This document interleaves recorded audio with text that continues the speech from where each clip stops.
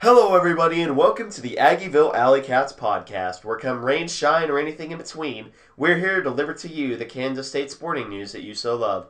I'm Ace Edwards, right alongside Connor Baltazar. And today we're going to be going over quite the list of things because, honestly, it's been weird not recording every, 2 days. Yeah, it totally threw me off because we normally recorded on Tuesday nights during the season. We did our previews, and it kind of threw me off just, not having, that additional thing to do. I got done with my stuff, for the day, and I was like, I feel like I should, have more stuff to do. I felt, really unproductive. Yeah. Yeah, normally record on, Sundays, Tuesdays, and Thursdays. Today's Thursday, and this is the first time we're recording since Sunday, and it's been really weird. There's been a void in my life that void. Only the Aggieville Alley Cats can fill. Well, luckily we're here to fill it today with the daily dose. Not daily. Well, let's just get over that. So, on today's agenda, we're going to be talking about, unfortunately, transfers. Then we're going to briefly touch upon the university president. Then football All Big 12 honors, as well as volleyball Big 12 honors, for going in and recapping men's basketball, women's basketball, and volleyball. So quite the packed show. So in interest of making this not an hour and a half, let's just dive straight into the transfer stuff.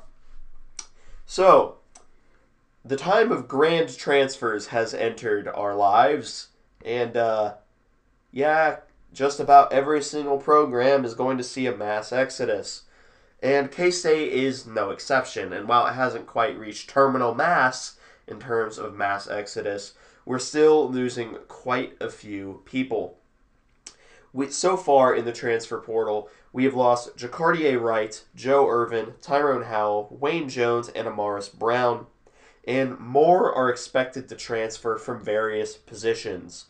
So, this raises two questions. We'll actually flip the order of the questions on here. So, what are we losing with each player? Just in one sentence, what are we losing with each player, to your mind? Starting with Jacardier. Jacardier, we're losing depth, basically. That is the best way to sum it up. He's someone that I had really high hopes for, but he just kind of hasn't put it together yet. So I hope he's able to flourish somewhere else. But I just don't think it was going to be here behind Deuce. Yeah, I would also go with the phrase depth, because the next sentence that I would have would be for Joe Irvin, and I would say we're losing what really was the complementary back in terms of style to Deuce Vaughn. Because Jacardier was sort of like the Goldilocks of the two, kind of a happy medium. But Joe Irvin was truly that violent runner who really excelled in one-gap schemes as opposed to Deuce's ability to maneuver through multiple gaps. So we're losing the complement to Deuce and Joe. Yeah, and it does really it really blows to lose Joe, because I really, really like Joe Irvin as an athlete, and it's gonna hurt to lose him. Although I do think that we will figure it out. I think that we have people behind Deuce that are still young and developing, that I think there's enough eligibility separation there that it should be fine. We shouldn't have to worry about transfers, I don't think. DJ Giddens is somebody that I'm really high on, and I think a lot of people are really high on behind the scenes. So I'm hoping that he will stick around, and we can really make use of him. We still have Devin Weathers as well. Yep. And for the bowl game, it may be Clyde Price hours. We might see Clyde Price get on the field, which he has... no offense to him, I just don't think he's ever been close to getting on the field, from what I can tell. I've never seen him wearing a helmet. Ever. That's not disrespect to him. That's just what I've seen. That is simply what I've seen. I think he's, probably a really good athlete. But when you're playing behind Deuce Vaughn, your opportunities for playing time are going to be really limited. Yeah. So, but regardless of that, I still really like Clyde Price because, he he still stays hype on the sideline. He keeps the mood up. Like he's an energy guy, and like every team needs guys like that. Yeah, he's a culture guy. Culture guy. Moving on. Next up is Tyrone Howell, and honestly, what I think we're losing with him is the one guy on our team who made contested catches, other than Cade, because Cade was somehow really good at it, especially towards the back end of the year. Yeah, Tyrone. A lot of what we lose with him is the idea of Tyrone Howell, because he only ended up with 7 catches on the year for just under 100 yards, but I think that we definitely could have utilized him better than we did. So I get why he's transferring, but it just really sucks that he's leaving because he's very athletic, has really good ball skills. So I was hoping that he would stick around for a while, especially with the receiver depth that we have. It's going to be really young there next year. We're going to see a lot of RJ Garcia next year. RJ. Good job, RJ. And we'll probably see some Brendan Hawkins as well. I'd imagine we will not see Sterling Lockett, but who's to say? Yeah. Wayne Jones. I'm gonna be honest. I think that losing Wayne Jones is probably, like, of these people, the least impactful. Very simply because we could never find out what to do with them. Yeah, I think that's fair with Wayne because, yeah, like you said, he just kind of didn't fit anywhere. Like, he wasn't fast enough to be the Reggie Stubblefield that he was. He isn't good enough in coverage and on the back end to be the free safety that we had him playing as a redshirt freshman back in 2019. He was not strong enough and big enough to be a reliable linebacker. So we kind of just had him doing a little bit and simultaneously none of all 3 of those things, which we essentially just ended up with a guy that was positionless on defense, but not in like a desirable way, like Isaiah Simmons, like he just doesn't fit anywhere way. Yeah. Which is really unfortunate because I do think Wayne Jones has a lot of athletic traits, but he's just a jack of all trades, master of none. And he's not good enough at one thing to justify putting him anywhere. But I do think that him transferring, getting a change of scenery, maybe down to the FCS level, I think that could be really good for him. Like, I think he could see some serious playing time down there. Yeah. And finally, so far, is Amaris Brown, who, when we were at the open practice, he was the starting nickelback. He was. So, with Reggie not being able to come back, unfortunately, for next year, he definitely would have been our starting nickel. So that's become a huge position of need. Because Gardner's probably not coming back. I don't want T playing in the slot. No. Yeah, I'm not sure what the answer is at nickel. We had a very similar issue last offseason where we just didn't have a nickel back. Maybe there's a Reggie Stubblefield clone down FCS somewhere that we can bring in like the wee hours of the offseason.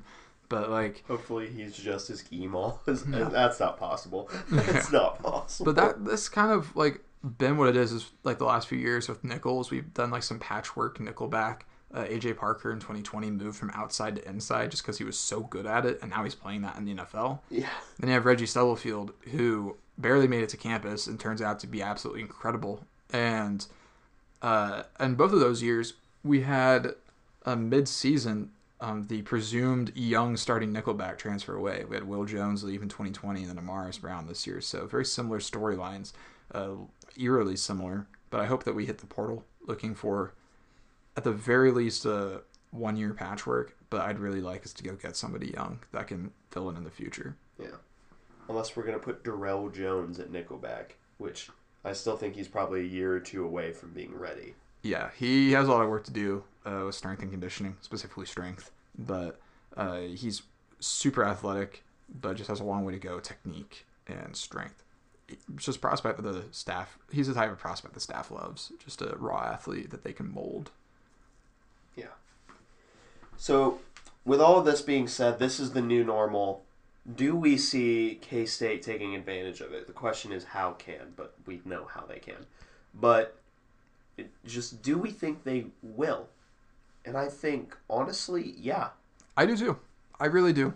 because if you're questioning it, I would say look to last year, and we absolutely did. When people were leaving in the portal mid-season, the sky was falling, and it turns out that K-State actually had like a very average number of players leaving the portal last year. I mean, there were teams that lost like over 30 people to the portal. Tennessee. Yeah, Tennessee lost a crazy amount of people to the portal. Like 5 is well below average. I think we'll see more, but where we're at right now is fine. Like the sky doesn't have to fall. Like, it's not the end of the world every time that somebody transfers, especially when it's, like, a backup. Because that's just the reality of college football, is people that aren't starting or aren't getting significant playing time, they're very high likelihood transfers. And that's just the nature of it now. And because people want to play. And if they enter the portal, they'll have a coach tell them at some place, at some level, that they will play. And they just want to play football. Yeah. So, but the staff, though, they have done an excellent job of being net positive in the transfer portal. I mean, we lose Jonathan Alexander. Well, we kind of tell him to go away. Yeah, and we kind of... Yeah, we tell him to go away, and then we replace him with Russ Yeast this year. And then we lose AJ Parker, not to the portal, but we do lose him. And then we also... lost Will. Yeah, we lost Will Jones, and we add Julius Brents in turn. We also added Sincere Mason at safety. Which, yeah, I hope that he'll turn out and comes back from his injury. Yep. Defensive line, we lose Matthew Polomau, and we got Timmy. Yeah, we got Timmy. Gee, I wonder who won that. Yeah, who won that deal? Tight end, Briley Moore graduates, and we bring in Daniel Lemaster-Bebe and keep Wheeler around, which that works out well for us, I would say. Then receiver, did we lose receivers last year? Wyking Gill. Yeah, Gill. Yeah, we lost Wyking Gill, and we got Cade Warner, and I would say that's a push. Yeah, I don't see a difference there, but the staff did really well. I'd say on the 7 transfers that they brought in, they hit on 6 of them, and with the 7th one, they kind of knew what they were getting anyways. I still wouldn't have done it, but they accomplished their goal in that, which was just a culture transfer, and that worked. So I totally trust the staff to take advantage of the transfer portal. Yeah. So that pretty much wraps up the transfer talk for now. But now we have a different type of transfer coming in to Kansas State. And that is K-State's new president, which we are a sports podcast, so we won't talk about in depth. We're not, though I guess we could market ourselves as a general K-State podcast, but no.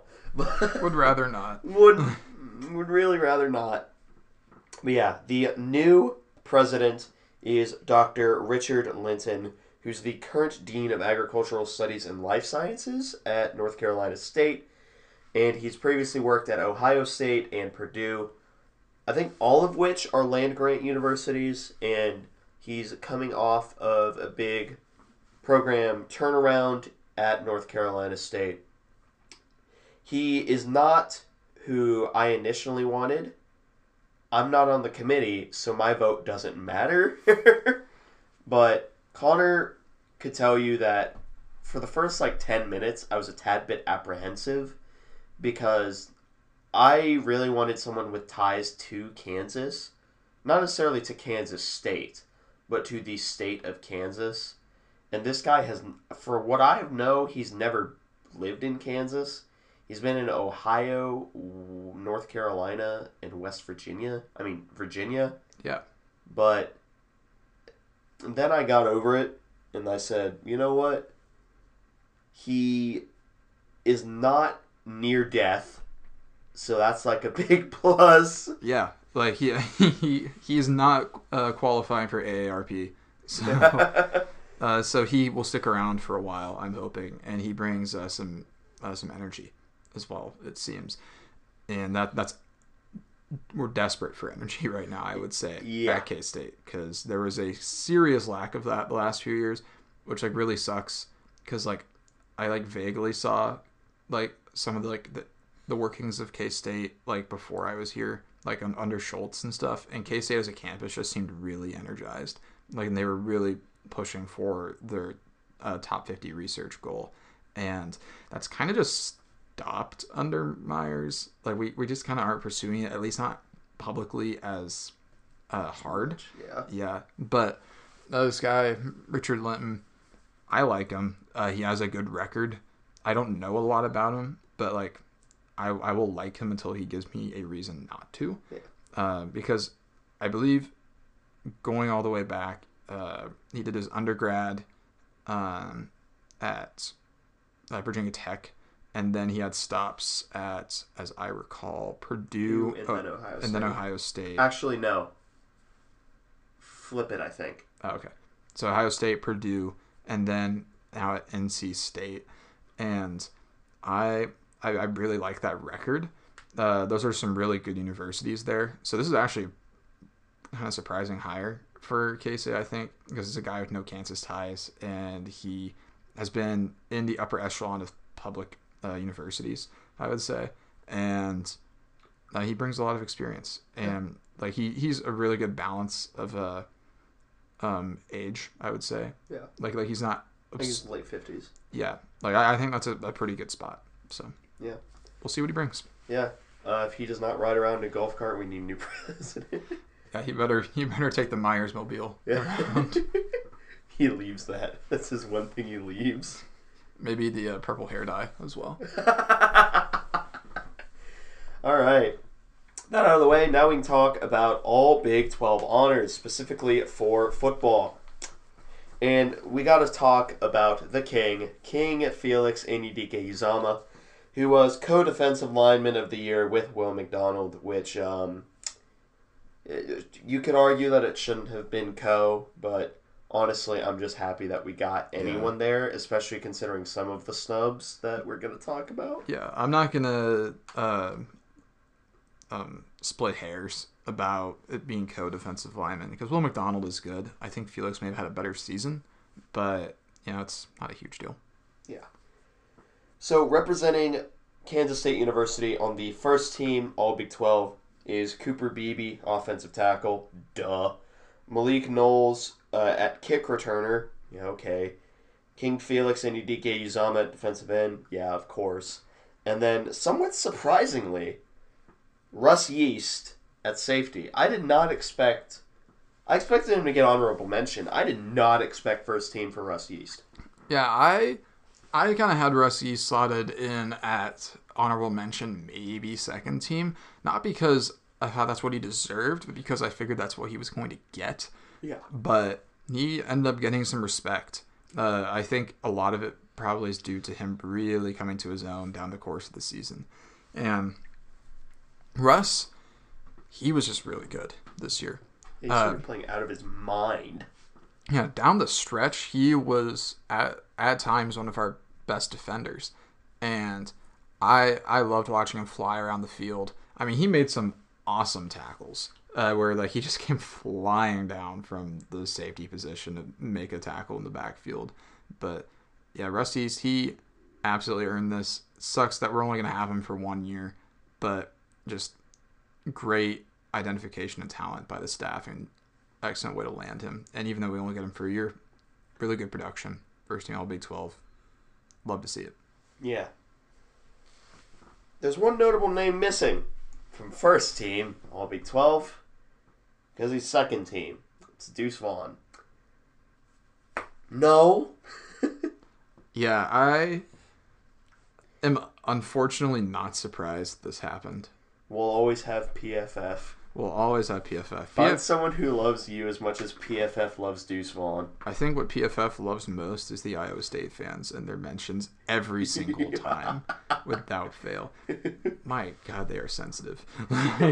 But Deuce, he did get snubbed. Breece Hall's first team, which he should be. Yeah. But then Bijan Robinson is also first team, which I get he got hurt. But he also got hurt. But he got hurt, yeah, and he missed 2 weeks. Deuce Vaughn played the whole year and had better stats than him. Per game, I think they were roughly equal, but Deuce should probably still be over him regardless, just because he was doing some great things this season. And he definitely got snubbed. Second team is still good, especially in a conference with a lot of really good running backs, like Abram Smith. I believe he was the other second team back. I Probably. Yeah, which that leaves like Kennedy Brooks and like Letty Brown on the honorable mention, which like, geez. Oh my God.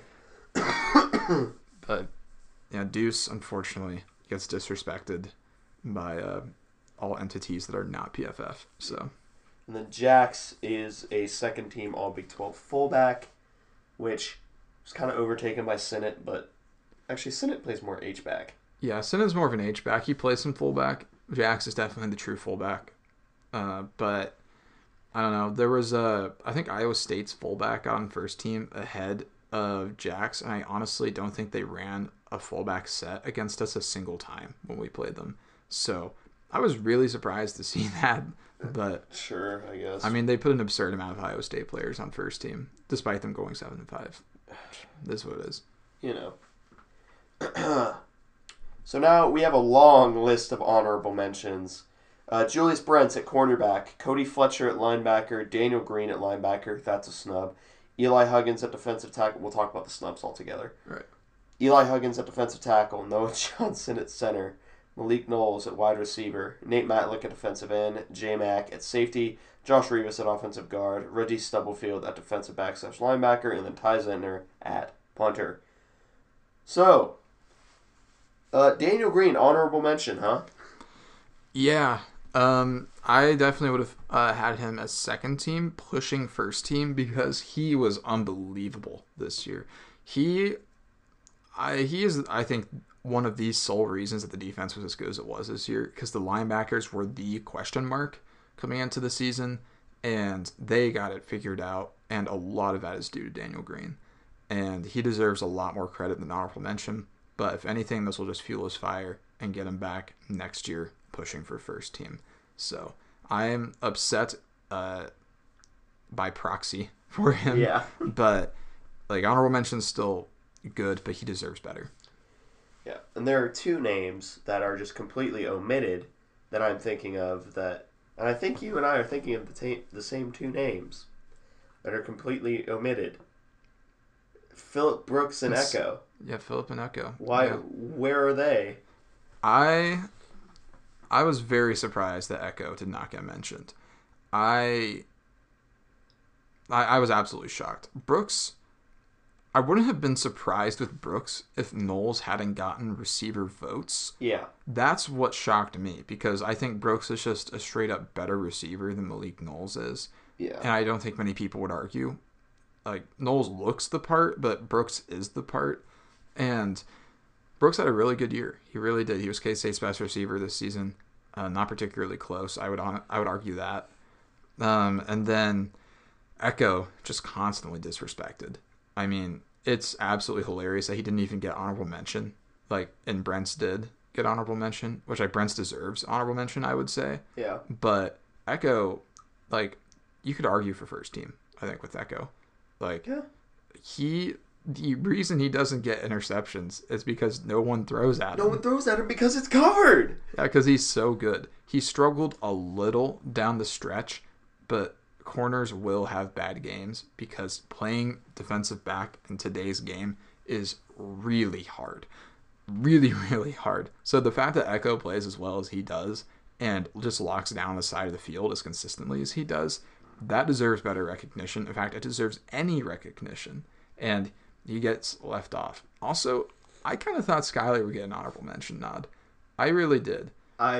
If his if his last two games had ended differently than they did, I could see it, but I don't know. I really thought he was going to, but I don't know.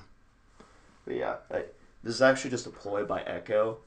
Echo knows how to set off the gas and get picks, but he's trying to be an undrafted free agent to the Kansas City Chiefs, where he becomes like first team All-Pro for the rest of his life.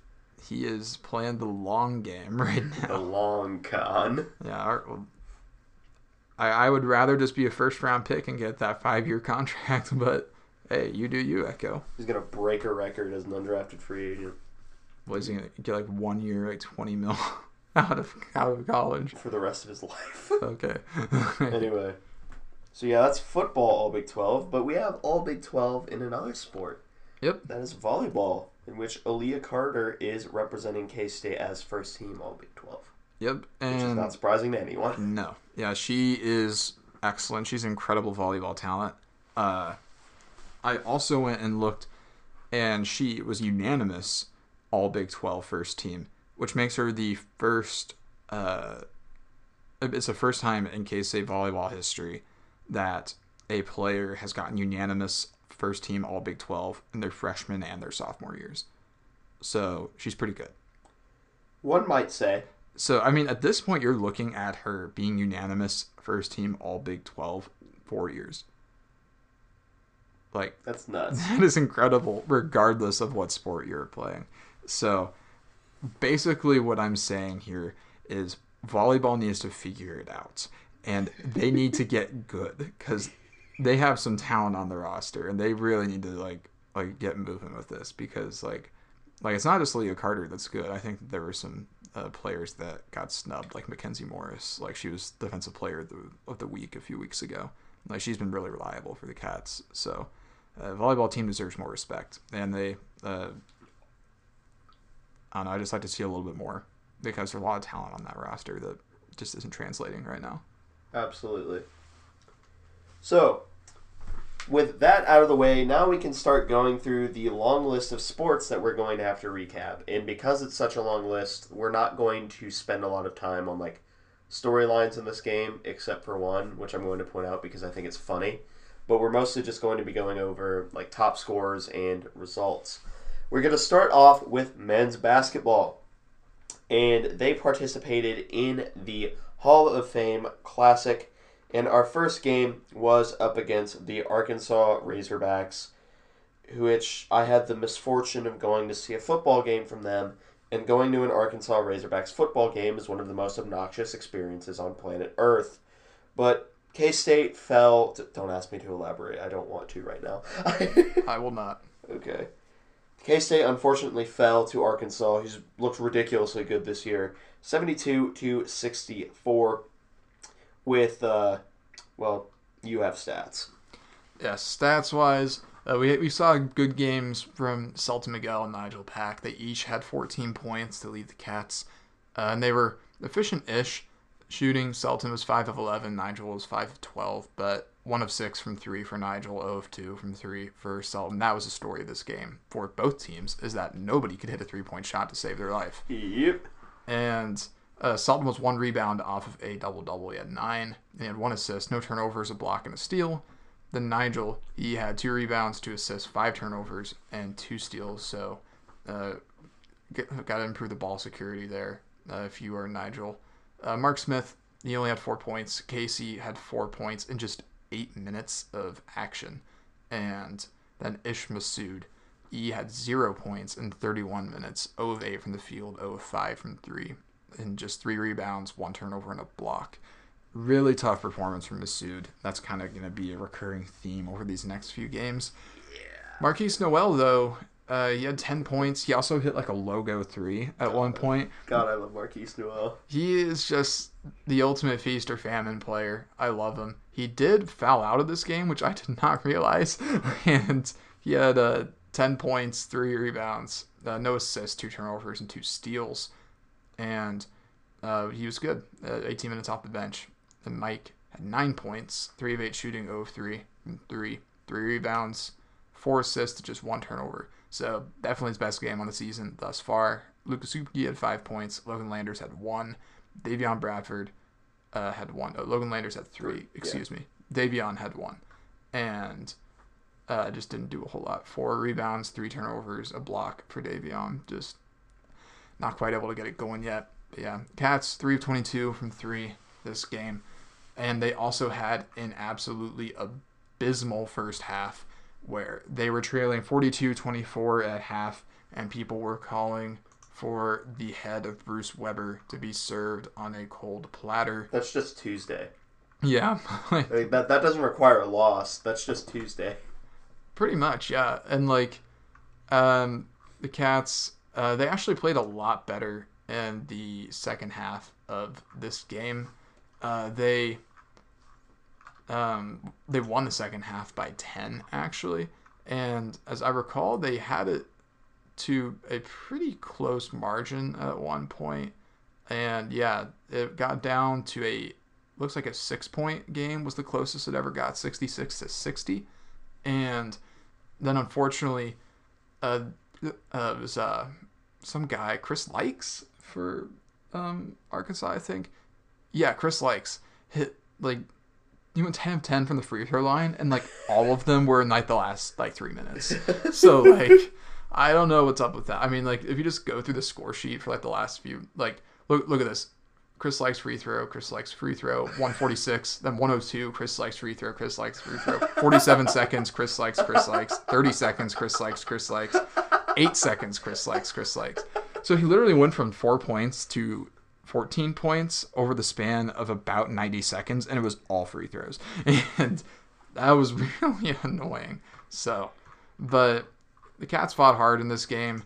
There was a pretty serious meltdown after this game, it felt like. But honestly, it's a tale of two halves, which it normally is for K-State. And they were admirable in the second half. They need to put it together and play good in both halves. But I'm going to try and look at it as a whole product as opposed to just the first half. And they did pull it together in the second half and put together a solid performance. Although a loss is a loss. There are no moral victories. But they did hold their own in the second half. They looked improved. Yeah. Which leads us to the other game we played in the Hall of Fame Classic, which was against the University of Illinois, which we lost by the exact same score. Yeah, it was the exact same score, 72-64. Yeah. Really weird. I'll go over stats this time. Okay. I'll just go for scoring, honestly. Marquise Noel was the leading scorer. The Aggie Valley Cats' favorite basketball player. He led with 19. He was 7 for 15 from the field, 1 for 5 on his 3-point shots, 4 for 5 from the free throw line with 6 rebounds and 2 assists. Nigel Pack was the second leading scorer, 15 points, 6 for 14 from the field, 1 for 4 on 3 points, 2 for 2 on his free throws, 4 rebounds. Ish Massoud had 13, 4 for 10, 3 for 5, 2 for 2, and then 2 rebounds. Mike McGurl had 5 points, 2 for 8 from the field, 1 for 3 from 3, no free throws, 4 rebounds. Mark Smith had 4 points, 2 for 8 from the field, 0 for 2 from 3 points, no free throws, 3 rebounds, 3 assists. Casey Eziagu, the name that Mitch has a lot of fun saying over the PA. Yep. Casey Eziagu. He scored 4, 2 for 3 from the field, no 3 points, no free throws, 2 rebounds. Davion Bradford had 2 points, Luke Supke had 2 points, and Sultan Miguel and Logan Landers did not score. So, all for all, from 3, we shot for 28.6%. It's an improvement off of the previous night. And then from the field, we had 38.5%. Yeah. Yeah. Was this the Pete the Cat game? Or was it after this? It was after the North Dakota game, I think. Which I think that's the Pete the Cat game, which is absolutely hilarious. What will forever be known as the Pete the Cat game? I think he showed them Pete the Cat in between this game and the North Dakota game, which obviously worked because we beat North Dakota by 42. So, but Pete the Cat goated. Yeah, I don't know. There's like a lot of things to look at that are worth looking at in this game. Like Sultan Miguel, he had no points, but he had 4 assists and 0 turnovers. And then another thing is that we only had 26 rebounds as a team compared to 42 from Illinois. Granted, they have a Kofi Coburn and can kind of do whatever they want. They have a Kofi Coburn. Yeah. He went for 23 points, 13 rebounds. I'm not very upset about that because he's an All-American, and I don't expect a very not healthy Davion Bradford, a foul-prone Casey Eziagu, and a freshman Logan Landers to be able to adequately defend someone as monstrous as Kofi Coburn. We did a better job on him in the second half, though. We kind of figured some things out with pass entry.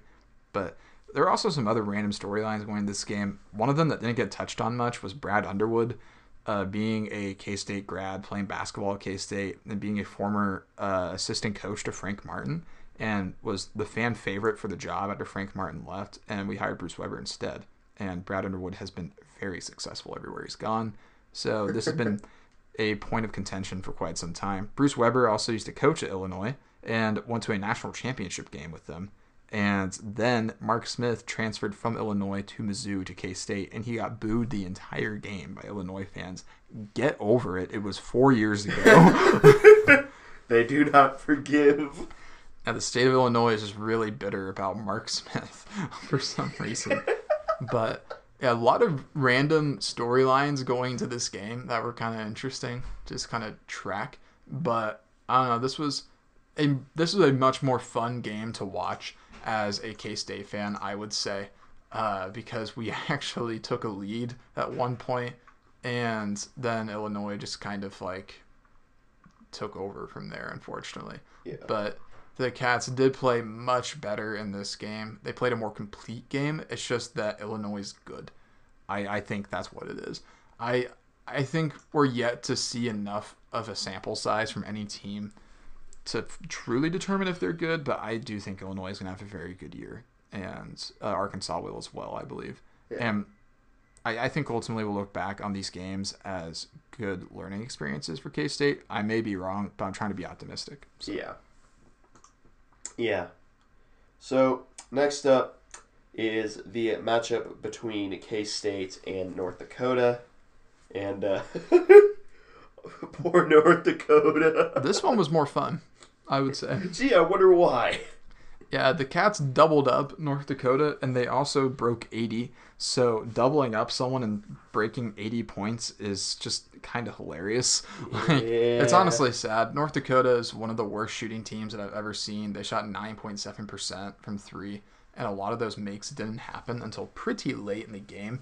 They had two people hit double figures, Paul Bruns and Bentu Panoam. They each had 16 and then 10, respectively.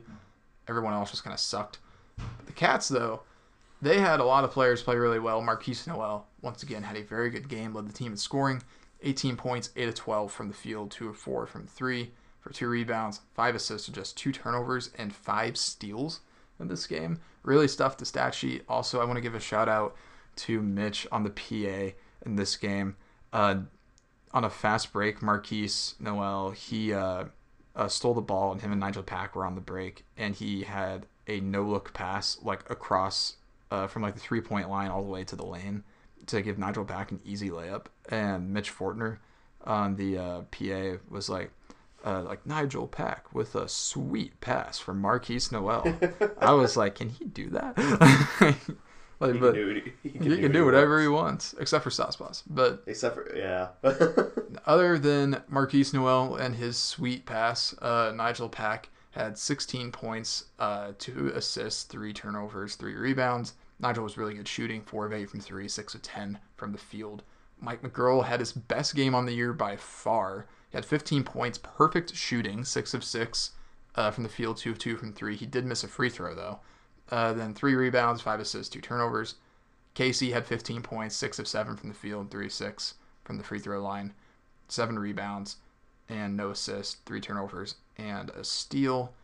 Then Mark Smith, he had a double-double, 11 points, 10 rebounds, 2 assists, no turnovers, a steal, 5 of 11 from the field, and 1 of 2 from 3.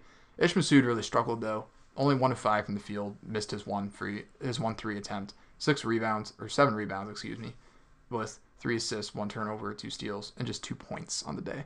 Other than that, we saw Logan Landers. He had 5 points in reserve duty and had 3 rebounds, 1 assist, 1 turnover, 1 steal. Carlton Lingard finally got some playing time after coming back from injury. Hit 1 basket on his 1 free throw attempt, so he had 2 points.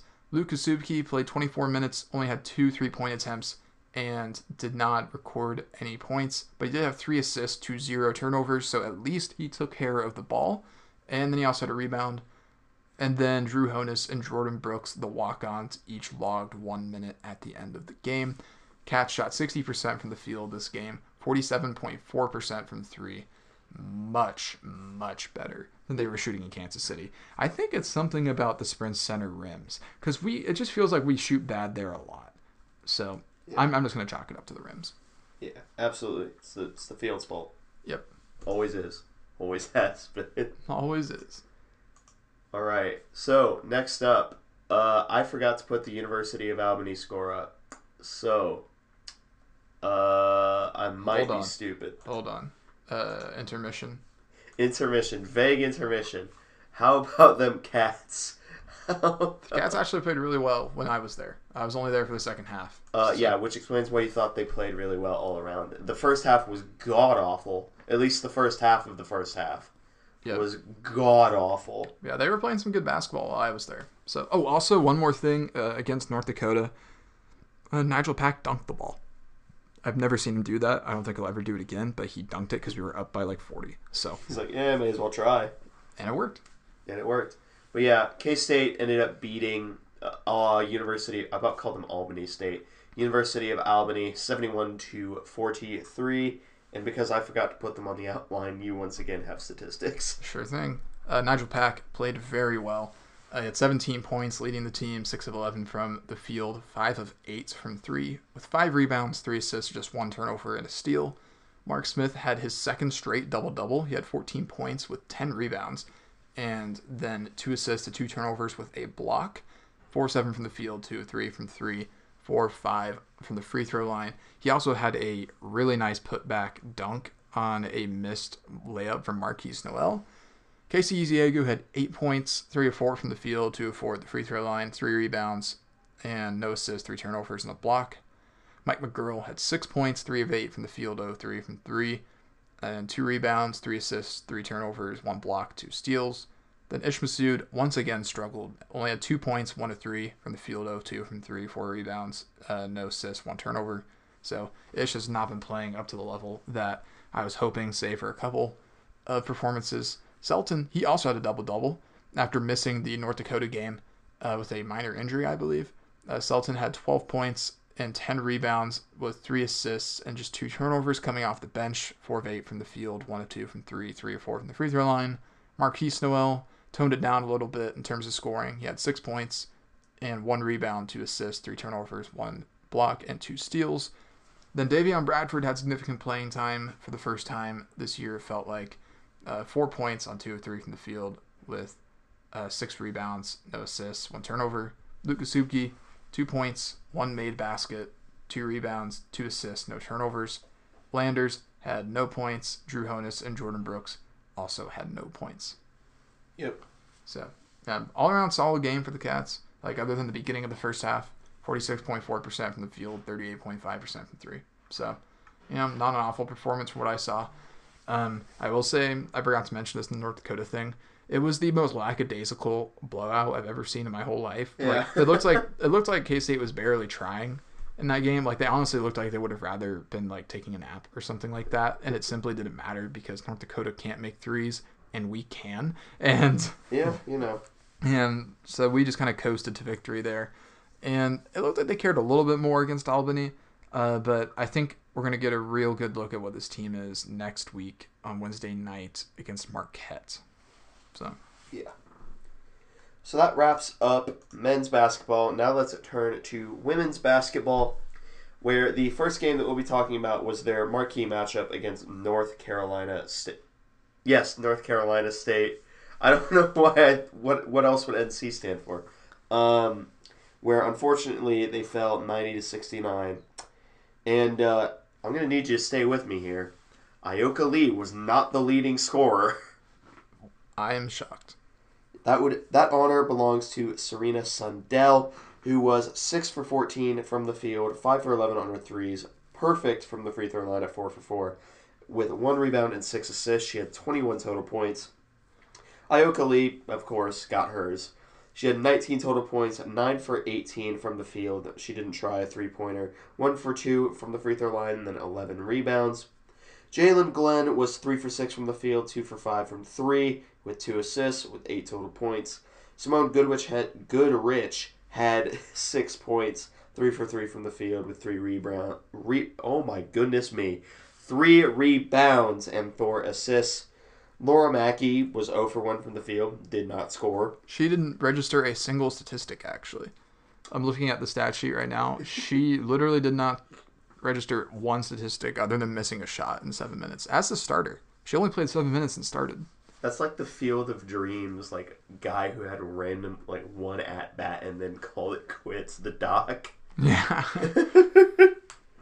Anyway, then Briley Glenn had 7 points, 3 for 5 from the field, 1 for 1 on her threes, 2 rebounds.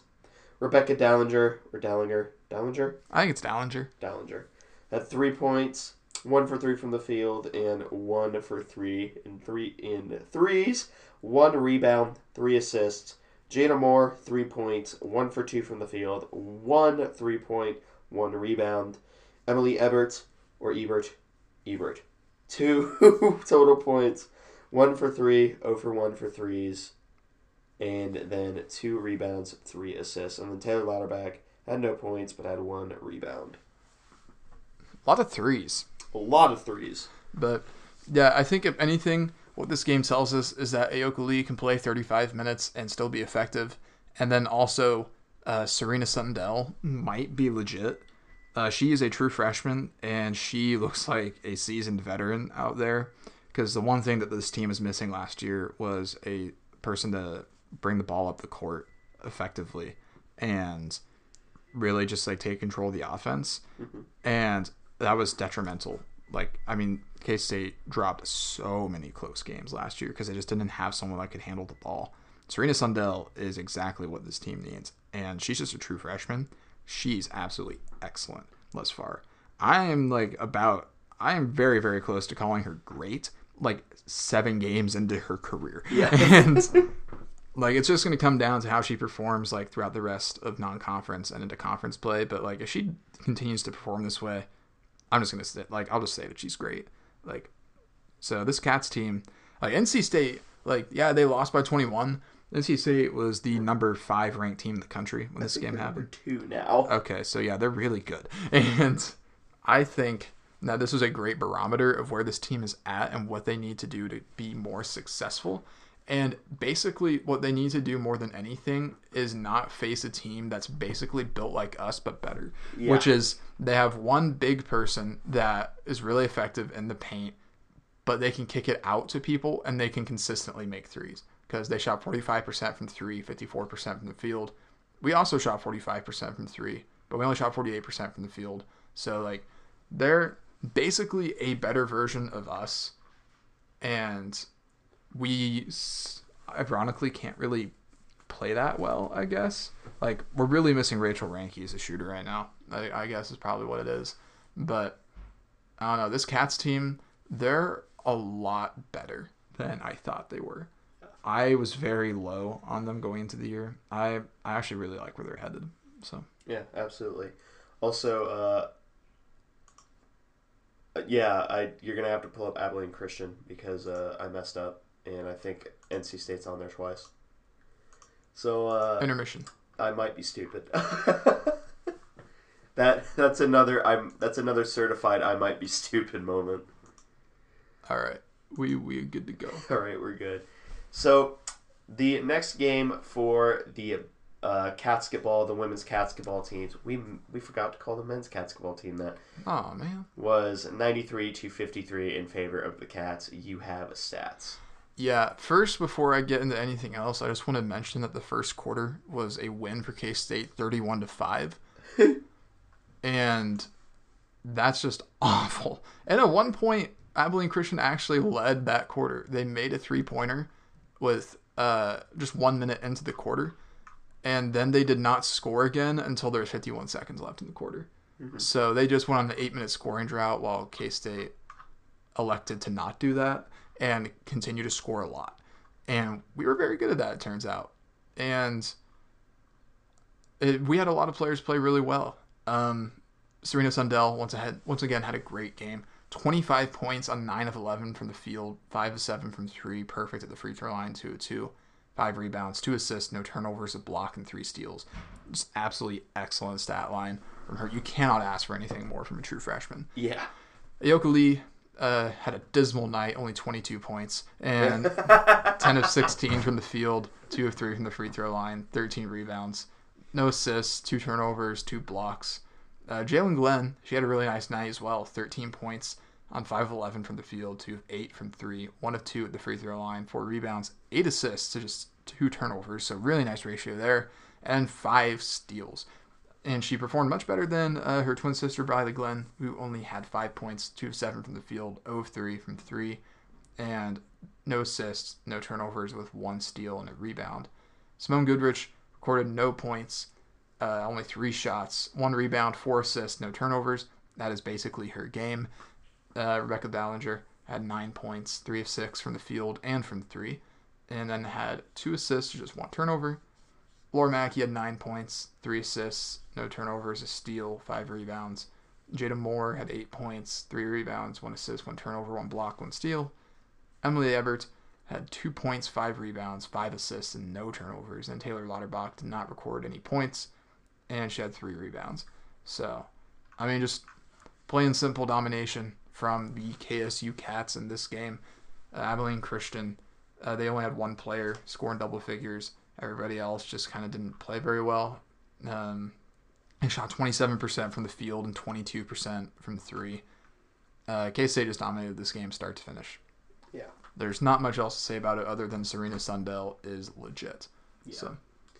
And for this next game, let's just go over top scorers in the interest of trying to keep it under an hour. Oh, wow. Maybe do the same for North Dakota State. Yeah, I think that is probably the right choice because I did not realize how long this was running. So yeah. So the next game was Northwestern State. We won 70-36. Yeah. Aoka Lee, actually kind of inefficient from the field, 6-15. She had 15 points, 4 blocks, 1 steal. And then beyond her, Serena Sundell did not have a great game, just 4 points. Jada Moore, 13 points though, 6 rebounds, 1 assist, 1 turnover, and 4 steals. Emily Ebert had 12 points, 6 assists, 3 turnovers, 2 steals, and 14 rebounds. So she actually had more rebounds than points and still had a double-double, which is pretty interesting. And then Briley Glenn had 10 points, 4 of 11 from the field, 8 rebounds, 1 assist, no turnovers, 2 blocks. Cats actually only shot 14% from 3 this game, 36% from the field. So they did not shoot particularly well at all. However, Northwestern State did not make a single 3-point shot and shot 18% from the field. Had 18 turnovers, just 5 assists. Northwestern State only scored 36 points in this game. They scored in the single digits in 2 of the 4 quarters. Pretty bad. Although this game was a slow start for the Cats. They actually trailed at the end of the first quarter 13-11. So they were able to figure it out. I imagine Jeff Mittie had a word or two to say at halftime, and then they suddenly had some things figured out. Yeah. The next up is North Dakota State, in which K-State won 78-57. Your top scorers were Aoka Lee with 22, Briley Glenn with 15, and then Emily Ebert with 10, followed by Serena Sundell with 8, tied with Laura Mackey, also with 8. So, again, people stopped dropping plates in my house and using the oven at the same time. But, yeah, so the day this episode releases, they're playing South Carolina, which will be a massive, some might say a gargantuan game. Yeah, South Carolina is the number 1 ranked women's basketball team in the country, and K-State just has an absolute gauntlet of a non-conference schedule with North Carolina State, NC State on the road, South Carolina on the road, and then Oregon at home in just a couple of weeks. So Jeff Mittie definitely wants this team to have a high strength of schedule when it comes time to get in the tourney. So we'll see how they fare. I don't expect them to beat South Carolina. If they were, that would be one of the biggest upsets in program history. I just want them to perform admirably on their own end, to do what they can. Yeah. And finally, we get to talk about the Volley Cats. And before we go into their results, they made the national tournament somehow. I don't know how they did it, but I'll allow it, I guess. Yeah. And they play Florida State in the first round in a couple of days. But not to go over their last 3 matches. Unfortunately, all of them losses. The first against number 2 Texas, in which they got blanked. Yeah, it was 3-0 Texas, 19-25, 25-16, and 25-13. So they trailed off as they went. Unfortunately, weren't able to get the upset bid, which is very sad to see. Leah Carter, she had 12 kills on 28 attempts with just 5 errors. So she had the most kills on the team. Not particularly close either. Other than that, not a lot notable statistically from this game for the Cats. So I will just kind of leave it at that. Because Leah Carter, she had a all right day. Everybody else either was like efficient on a low amount of attack attempts, or not efficient on a low amount of attack attempts, or not efficient on a lot of attack attempts. So I will. Those are my keys. Unlucky. But yeah, tough showing for the Volley Cats at Texas. Yeah. And then it got a lot tougher because in the Sunflower Showdown, we lost the first match 1-3 and then the second 2-3. Yeah, the first one, we lose 1-3 to the Jayhawks. This is at home. KU took the first set 25-22. Cats took the second set 25-21. Then the Cats dropped the third set 25-23. I believe it was a comeback for KU in that set. And then they just fell on their faces in the fourth set 25-14. Really, really, really tough to lose that. And Aaliyah Carter, she had 16 kills on 42 attempts, 7 errors. And then Sydney Boulding had 9 kills on 19 attempts with 2 errors, so she was pretty efficient. Beyond that, not a lot else notable. Mackenzie Morris had 16 digs, which is pretty good.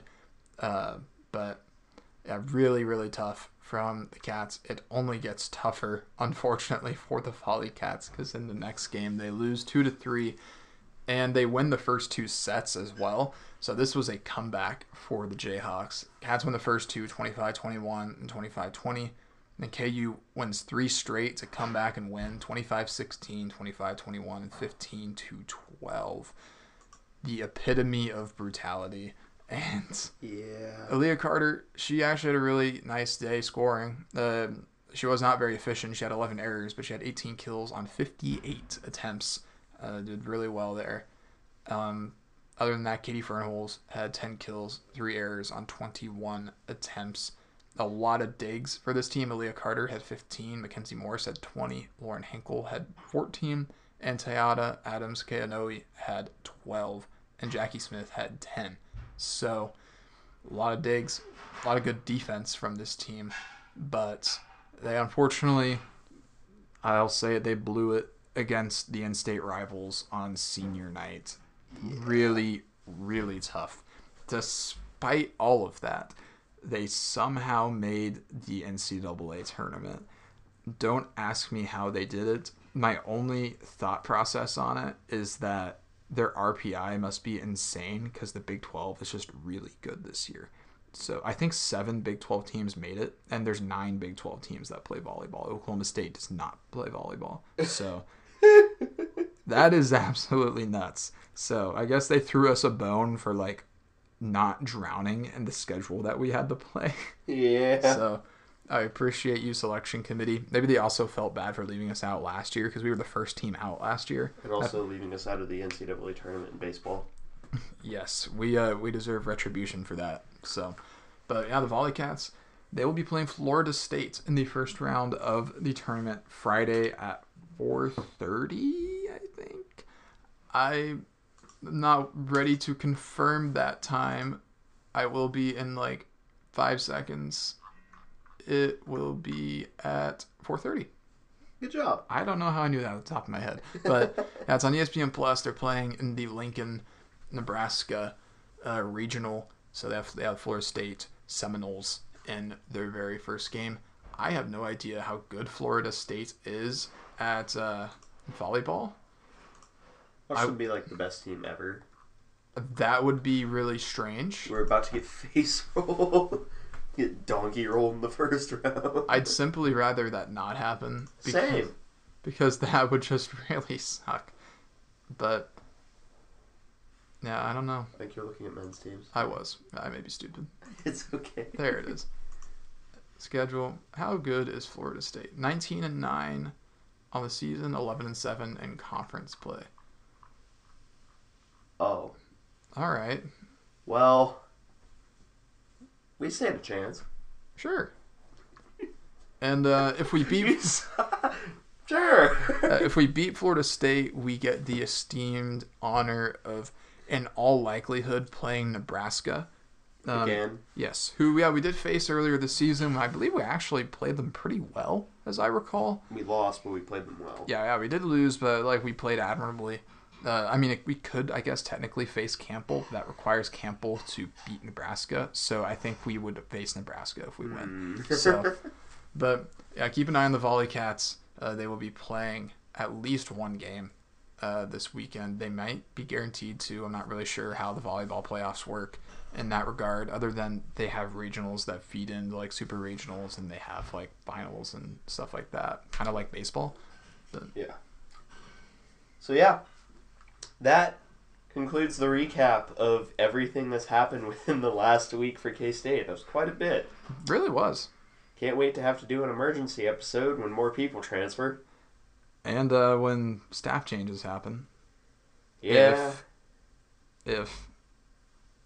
I see the face you're making. When staff changes happen, because I think that there was even an article out today that staff changes are almost inevitable. Yeah. I think Kellis posted something about it. So if Big J's saying it, I feel comfortable saying it. There's going to be staff changes. It's not a scoop meister. It's an actual journalist. Yeah. So it's an actual dude. So I'm interested to see what happens with the staff changes. Not just who's gone, but who gets brought in. Because a lot of options, and it feels like the Cats are behind. But I think it's just because so much happened over the weekend. I don't think we're actually behind. So. Yeah, this wraps up this edition of the Aggieville Alley Cats. If you want to reach out and contact the show, we are at Aggieville ACats on Twitter. That's capital A, and capital C in Cats. If you want to email us, we are AggieVilleAlleyCats@gmail.com. If you want to follow us on a more personal note, I'm at ACEdward00. I am at Connor Baltazar, capital C and capital B. If you want to support the show in a more financial sense, you can always look and apply for sponsorship. You will probably be approved. Or if you want something in return, you can go to the official Aggieville Alley Cats merch store, where you can find such designs as Play Sandstorm Cowards and Neon Alley Cats. But most importantly, thank you all for listening to this episode of the Aggieville Alley Cats podcast, where come rain, shine, or anything in between, we're here to deliver to you the Kansas State sporting news that you so love. Stay safe, Alley Cats.